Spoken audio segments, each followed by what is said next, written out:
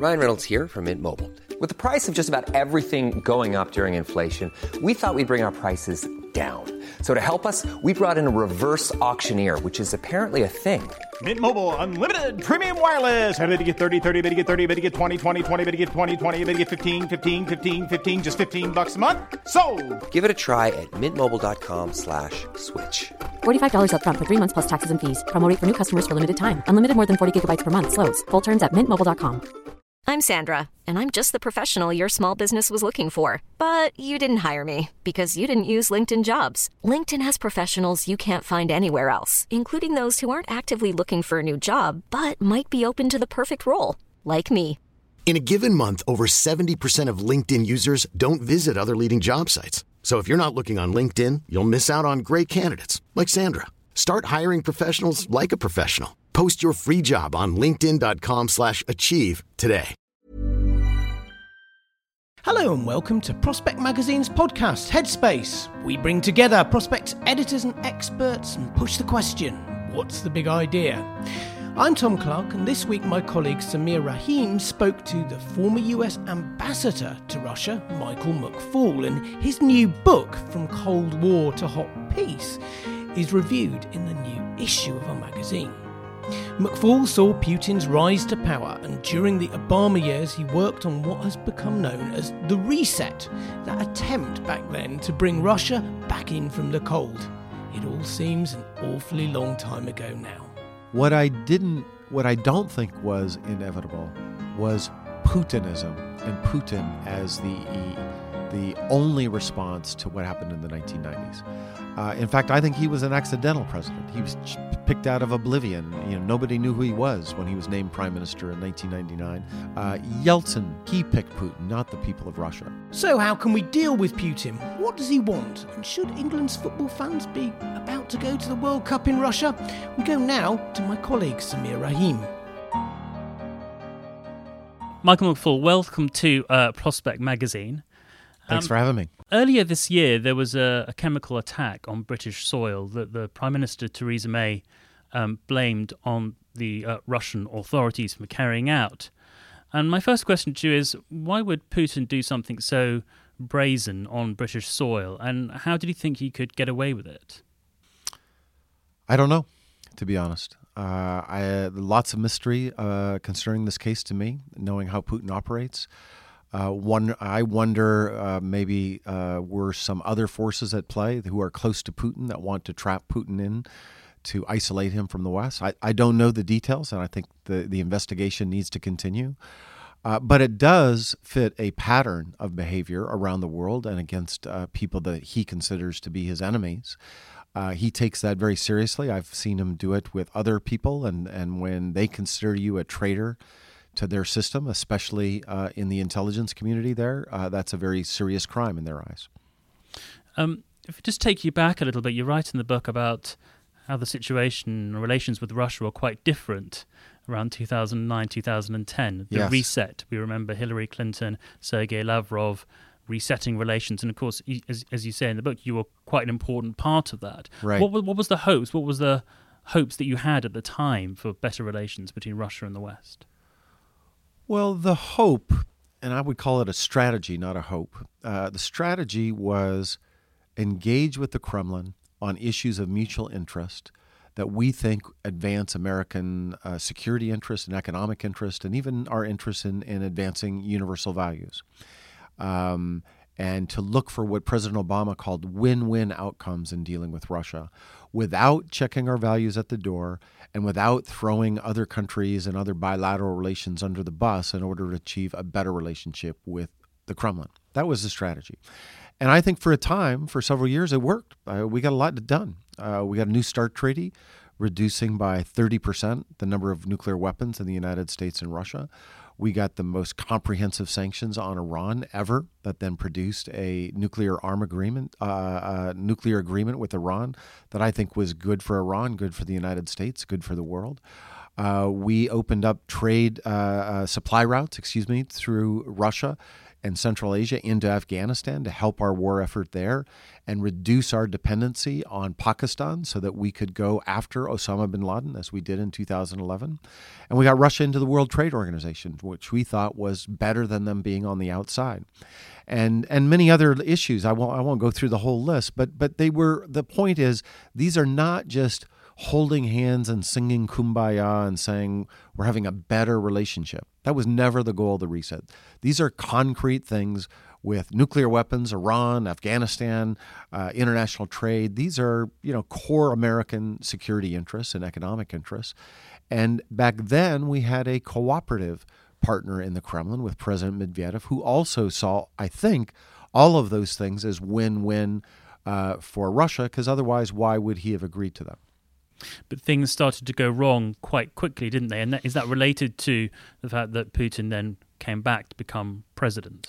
It is. By the way, you're just reminding me, one of the other things we did in 2010 was a swap of spies that we had in America, one of which was Mr. Skripal. Mm-hmm. And it was during that period of cooperation that we agreed to handle it that way rather than in a major confrontational way that we have seen in other more confrontational times in our history. But yeah, I do think two things came together that changed the relationship. One was Putin announced that he was going to come back to the Kremlin and run for president, as he did, and then won in March of 2012. And over time, we learned that he had a different worldview than President Medvedev. He saw things in much more zero-sum terms and saw the United States as a competitor, not a partner. And the second thing that happened at almost the same time was there was a parliamentary election in Russia, December 2011, falsified at kind of normal rates, by the way. That's the way we evaluate it. No big deal, 5 or 6%. That's a normal Russian election. But this time around, some Russians thought it wasn't normal to steal elections like that. And with their smartphones and Facebook and VKontakte and Twitter, they exposed this falsification and then mobilized people on the streets to protest against it. And it was that mobilization against the regime that eventually led to slogans like Russia without Putin that first made Putin angry. I remember it well. He was angry at these people. But then he blamed us for fomenting this opposition to him, for fomenting revolution. He blamed America, Obama, and eventually, when I arrived as ambassador in January 2012, he blamed me for that. We'll come to your time as ambassador in just a second. But of course, you'd met Putin beforehand in 1991. I did. And what assessment did you make of him? Did he seem the same person when you met him later? Had he changed in that time? Well, when I first met him, he made no impression at all. And had you asked me in 1991, name the top 500 people that might be the next president of Russia, I would not have named Vladimir Putin. He was working for a very charismatic, pro-Western Democrat at the time, Anatoly Sobchak. The fact that he was working for him was somewhat interesting in that he seemed to be loyal to Sobchak, but he also came from the KGB, and that seemed like a bit of a contradiction. It was only, over time that we learned what his worldview was. And I would say, as I say in the book, it evolved over time. He wasn't set in his ways back 20 years ago. The more anti-Western views, the more anti-democratic views I think he had for a long time, but anti-market views, I think those are new features of Putin in the year 2018. So you became the U.S. ambassador to Russia in 2012, and you write in the book about how you were looking forward to this. You've been a Russophile for many years, great appreciation of the country and its language. But as soon as you got there started to be lurid attacks on you and on television. Your family and staff were attacked. Did you expect such hostility? Honestly, no, I didn't. I was Mr. Reset, after all, right? I wasn't Mr. Revolutionary. I understand it now, but at that, it happened so quickly. The first hit piece on me on national television in Russia was even before I had my first day at the office. I hadn't even shown up. It was a long weekend for Americans. It was Martin Luther King weekend. I remember it well, and it had already started. And it was explained to me by people in the Kremlin, I've known these people for a long time, some of them, And they just said, look, this is a campaign. Don't take it personally. We need to rally the base, and being anti-American is an easy way to do that. Even President Medvedev, when I presented my credentials to him, took me aside and said, lay low, things will get back to normal after this election is over. But it didn't. It would come and go, but at the end of the day, the message was consistent, is that we were the enemy, and we were seeking to undermine Putin's regime. Whether he believed that or not, to this day, I kind of wonder. I came to Moscow as ambassador thinking it was just instrumental. I left Moscow thinking, no, it's more than that. He's truly paranoid about the West and the United States in particular. It's interesting, that shift in perspective you talk about, because there's one meeting you say when Putin directly attacks you. Yes. And just quote from the book, you said, his attack on me that day was strangely emotional and out of character for a leader whom I always had considered smart, rational, and strategic. Yeah. This idea of Putin as somebody who just knows everything that's going on. Do you think that maybe we overestimated his rationality? Yes, at least I did. I don't want to speak for everybody, but I thought it was irrational to worry about regime change in 2012. That was crazy to me. I said that to people, like, there's no threat to your regime here. Just run a free and fair election. And if Putin is so popular, why does he seem so paranoid about just the slightest bit of opposition or criticism? That doesn't seem rational to me. The things he does today against opposition figures, against people that criticize his regime, is not consistent with somebody who is rational and confident in the legitimacy of his presidency. So is there an opening there in dealing with Putin and with Russia? Is there a way that we can gain leverage over him in some way, if we can, if we recognize his weaknesses? Yeah, that's a good question. That's a hard question. I don't have an easy answer to it, because on the one hand, I'm tempted by those that say, let's expose his weaknesses, let's publish all of his money and that he has allegedly all over the world, and that will make him weaker. On the other hand, when you do things like that to him, he pushes back, and it makes him all the more convinced that you're out to get him. So I think it's a complicated task. My general view is that the West and the United States, I know my country better than I don't want to speak for all of the West, but in terms of our policy, is that we do need to push back on his behavior abroad when it is malicious. Things like annexation, we thought we had gotten rid of in World War II, but in 2014, Russia annexed Crimea. Let me be more precise. Putin annexed Crimea. And you have to push back on that, because if you don't, there'll be more cases like that. And at the same time, when it is possible, and I think it's only possible in limited realms, but you should seek to cooperate with Putin when it's in America's national interest, and I would say that for any other country in the world. And do we also, stepping back a bit, have to try and look at things from Russia's perspective as well? So, in the 1990s was a chaotic and difficult time, as you well know. And, you write in the book that it was perhaps almost inevitable that a strongman leader would arise. There are reasons why Putin exerts a particular appeal. Yes. Yes, although I would caveat it a bit. I always believed there would be the Thermidor after the revolution, right, as there had been in other great revolutions, and that longing for stability was coming. I worried about that going all the way back to 1990. That was the first piece I wrote about that happening. What I don't think was inevitable was Putinism, and Putin as the only response to what happened in the 1990s. In fact, I think he was an accidental president. He was picked out of oblivion. Nobody knew who he was when he was named prime minister in 1999. 4 months later, he was acting president, and a few months after that, he won his first election. Boris Yeltsin, the former president of Russia, he picked Putin, not the people of Russia.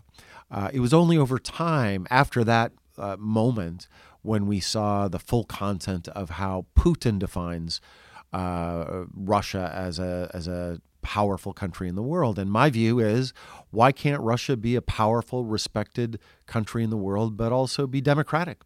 I don't see a contradiction in that. Obviously, Putin does, but I want to remind you there were other figures back in the 90s that would have said exactly the same thing as I did. In fact, one of them, Boris Nemtsov, was the heir apparent. He was the one that Yeltsin had chosen to succeed him. And had there not been a financial crash in Russia and the world in August 1998, I believe that Nemtsov would have been the chosen one. And I think the trajectory of Russian history and Russia's relationship with the West would have been very different had he been chosen in 2000 to become the next president.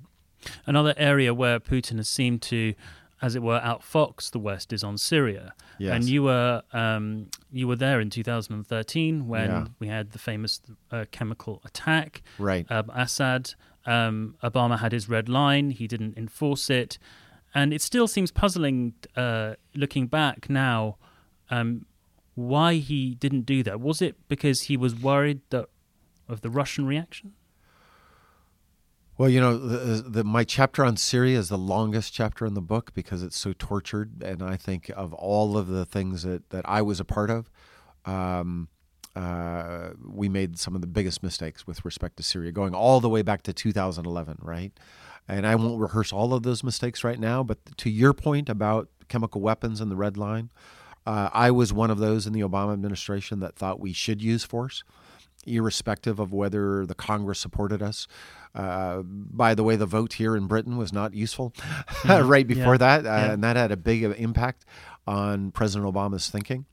But I lost that debate. But another reason why we did not move forward with that is because in September 2013, President Obama came to St. Petersburg. I was there with him. He met with Putin, and Putin offered a way out. He said, let's remove all the chemical weapons from Syria. And when Obama was offered that path versus the uncertain path of using bombing Syria, which probably would have only been symbolic, he chose that first option. Tragically, of course, we now know that not all chemical weapons were removed, but in September 2013, sitting in St. Petersburg, that seemed like a very attractive offer, given the alternative. And of course, earlier this year, we saw President Trump undertake, after another chemical attack, it's the kind of symbolic attack that you have just described. And I wonder whether his relations with Russia have just meant that we're in a period of sort of instability where things could go either way. It's a great question, and I don't know how to answer it yet. The way I see the current administration, they actually have two policies towards Russia. The Trump administration has one policy that looks a lot like the Obama policy, by the way. Sanctions to punish them for activity in Ukraine. Sanctions about intervening in our election in 2016. Shoring up NATO, supporting Ukraine. Those are all things that started in 2014-15 that they've continued. And in some instances, they've even gone further, providing defensive weapons to the Ukrainians, for instance. But then you have the president. And the president seems to have his own policy and his own way of thinking. By the way, he does that on a lot of issues with respect to the world and America, where at times I don't think he sounds like he doesn't support his own policy. And what he would rather do is sit down with Vladimir Putin, just like we're doing right now, and try to get along with him. And he thinks that through his power of persuasion, he could work with Putin in a way that would advance America's interests. And we haven't tested that proposition yet, but that's kind of his theory, which is at odds with the rest of his administration. Are you optimistic in any way that he could do that? No, I'm not. I think he's naive about it. Number one, good relations with any country, let alone Russia, should never be the goal of American foreign policy. The goal should be something concrete. Getting rid of Iran's nuclear weapons program, reducing the number of nuclear weapons in the world, the list we just described. And then the strategy is adopted in order to achieve that goal. And sometimes the strategy is engagement with the president. Other times it's containment of Russian behavior abroad. And I think President Trump has that mixed up in his head. I think he thinks good relations is somehow the goal. And I think the price to pay for that would adversely affect American national interests. So in March earlier this year, President Putin was re-elected for another term, another 6 years, I believe. Yes. Do you think that when it comes to those end of those 6 years, that he'll sail off into the sunset and retire with however much money he has in his bank account, or do you think that he may continue to be leader in some form or another? Well, I don't know. 6 years is a long time, even in Russia. I think it's curious that he's since gone on the record to say he's not going to run again, so he's putting a marker down there. But I think it'll be very difficult for him to step down, in part because it's not obvious who replaces him. I think there'll be tremendous uncertainty about that. There's no political party around him that has any real weight, and so there's not a natural succession process. And number two, there's been a lot of people enriched by the Putin years that are close friends of Putin. Some of them become extremely rich. They become billionaires solely because they're friends with Vladimir Putin. They've been handed property and handed economic, benefits because of that relationship. If he steps down, what happens to those people? Who protects their property rights? The rule of law doesn't exist. The courts will not do that. And so that set of interest groups, right, that group around him, more so than even Putin, I think has an interest in him continuing to stay in power. Obviously, we've got the World Cup coming up this summer in Russia. Yes. Congratulations that you'll be there, because we're not. Yes. The US hasn't qualified, so it doesn't apply to them. But there's thought of it may be sort of a propaganda coup, and we've already said that we're not sending members of the royal family there. So that will really teach the Russians. But we're not boycotting. We're not right. doing anything. Do you think there's a case for countries to not go to the World Cup? My view is let the athletes go and let the diplomats stay at home. I think, and I think even generally we've let our sporting events become too political. So, I was at the Sochi Olympics. I was part of the official American delegation, sitting several rows down from Putin because we did not have the proper, we didn't have Barack Obama as the leader of our delegation, so we were pretty far away. But as I sat there and I looked at all the other world leaders that had come for the opening ceremonies, I thought, why are we all gathered here? Like, this is not a diplomatic event. This is a sporting event. And so, my preference would be leave the political piece out of it and just let the athletes play. Michael McFaul, thank you. Thanks for having me. Michael McFaul there, the former US ambassador to Russia, talking to my colleague Samir Rahim.